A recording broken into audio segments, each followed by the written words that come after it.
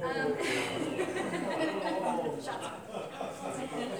Just want to make sure you're all good. I know it's getting late. We've all had really good food and maybe something to drink. So I could probably talk about the right to know law for several hours. I nerdily love the right to know law. I think it's fascinating, all the nuances that go along with it. There's a lot of case law. There's a lot of Office of Open Records decisions that interpret the right to know law and give us guidance, but I'm not going to do that tonight, although I'm certainly happy to meet with any of you and your right to know officers for more in-depth training and to talk about specific examples and some of the nuances at any time, so just let me know. But I will try and hit some of what I would consider basic or fundamental topics under the right to know law this evening without going over time. So again, my name is Sarah Doyle.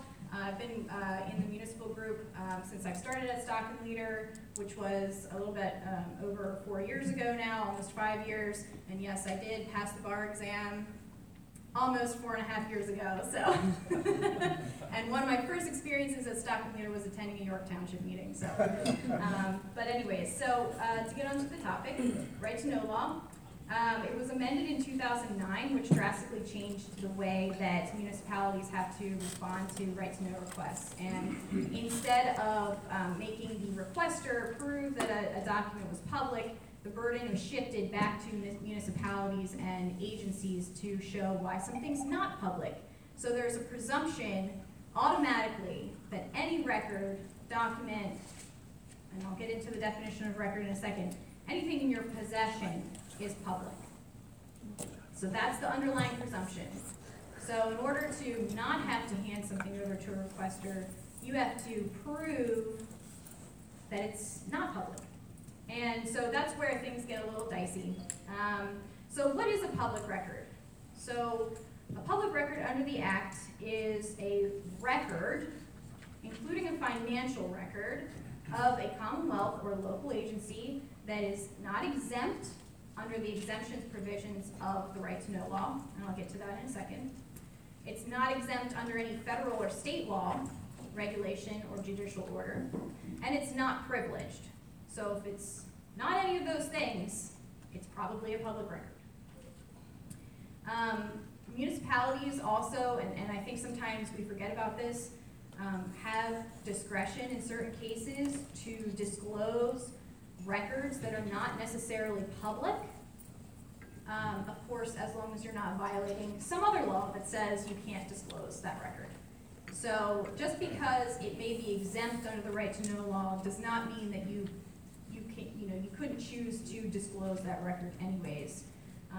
So just something to kind of keep in mind. The right to know law also does not obligate municipalities to answer questions. And we see this a lot. A lot of times we get requests for information. For example, what's the crime like in such and such neighborhood? That's not a request for records. That's a request for information. And so, those are things that you can nicely and politely deny. So, and I think we get caught up a lot of times, right to know officers get caught up a lot of times in figuring out how to respond to those types of requests without bogging themselves down administratively and still providing the information when a lot of times you can just simply deny that type of request. So I wanted to put that at the outset because now I'm going to talk about what the definition of records actually is. So we have public records, which is anything but those three things that I mentioned. And then that's a public record, so what's a record? And yes, the law does define it that much in detail.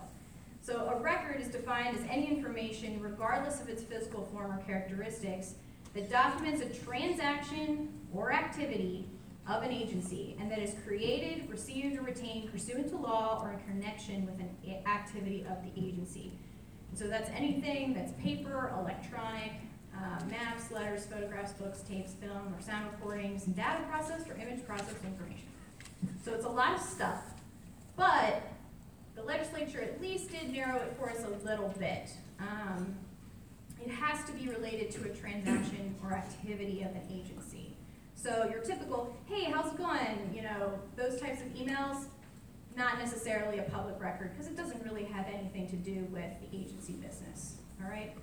So when we talk about records, there's even another subset of records that there's lingo out there that you'll probably hear if you ever contact us regarding a right-to-know request. And that is when we talk about responsive records, exempt records, and then non-responsive records. So when you receive a request, when your right-to-know officer would receive a request, they are obligated under the right-to-know law to conduct a search. And that's a step I think that gets missed a lot, and you can get in trouble if there's an appeal if you don't take that step to actually conduct a search. So, you know, right-to-know officer gets a request, you think, right-to-know officer, oh, I know exactly what they're asking for, and we don't have it. Okay, well, did you look? You're obligated to check. And what you will hopefully find, or not find, is a pool of responsive records that relate in some way to what the subject matter of that request was. And we call that pool of records the responsive records. And a lot of times, you may not even realize that you have responsive records out there because you didn't conduct a search. And so that's one of the things when I work with right-to-know officers, I'm training them all the time. Well, at least go through the motions of trying to find responsive records. And I'll get to why that's important when I talk about appeals. So we have this subset called responsive records. All right, that's the pool of documents. That doesn't necessarily mean those are the records we're going to give over to the requester, because some of them might be public and some of them might be exempt for some reason. And that's okay. And then obviously we have our non-responsive records, which is pretty self-explanatory. So one thing I would note at this point is that municipalities are not obligated to create records in response to a right-to-know request. So just like you're not obligated to answer questions or requests for information, you're also not obligated to create records. So for example, and this is something we see all the time, please provide me with a list of employees, their salary, their home address, their phone number, when they were hired, blah, blah, blah, blah, blah, blah, blah, blah. I would like this in Excel form. I would like this to be an electronic record. We see that all the time. There is no obligation under the right-to-know law to create that list. Now, that being said, that information, salary information, home address, which is exempt by the way, but phone numbers, things like that, probably exist in other records that you have. And municipalities are obligated, unfortunately, to provide those records if they're responsive to a request like that. And so a decision has to be made oftentimes by municipalities. Are we going to abide by the strict principle that we do not have to create a record, and I will find these responsive documents and make copies and provide them to you, even though it's going to take me 20 hours? Or can I just simply create a record that's responsive? So that's a choice that's left up to the municipalities. I always try and put it out there to our municipalities that, you know, the administrative expense of finding all the responsive records versus simply creating a list, you know, that's a choice that you have to make. So while there's no obligation to create a record, there is still an obligation to provide the information in those records. So let's talk about the exceptions. Section 708B provides for 30 exceptions to records requests. And the most common ones I think we see from municipalities are things like requests for personal identification information, personnel discipline, performance ratings and reviews, pre-decisional deliberations, and records relating to criminal or non-criminal investigations. And if I had more time, I would walk through some of the nuances related to those exceptions because they can get tricky as well. Unfortunately, it's not as simple as, you know, black and white reading of the statute, but just understand that there are a lot of exceptions for public records out there. So it's worth checking, you know, especially if you have a voluminous request and you can immediately deny it right off the bat because you know a lot of those records are exempt. So the last thing, like I said, privileged document would be exempt and is not a public record. So those are things like memoranda from your solicitor, in emails to your solicitor seeking legal advice. That does not mean that if you CC your solicitor on an email that it is privileged.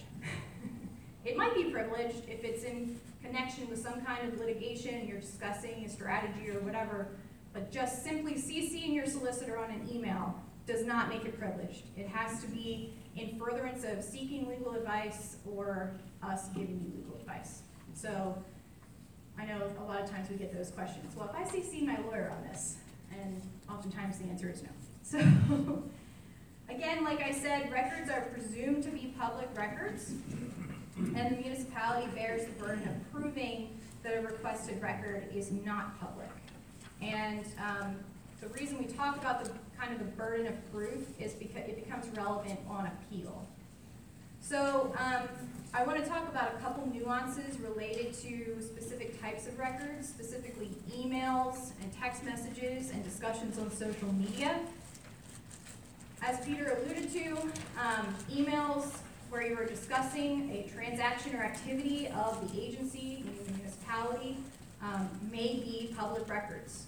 And so even if it's just between two, say, borough council members talking about borough business, even though you don't have a quorum, if it's discussing or it's related to some kind of borough business, it's probably a public record, unless there's some other reason that it's exempt. Also, talking about personal email accounts. Just because you've emailed about township business on your personal email account does not mean it's not a public record.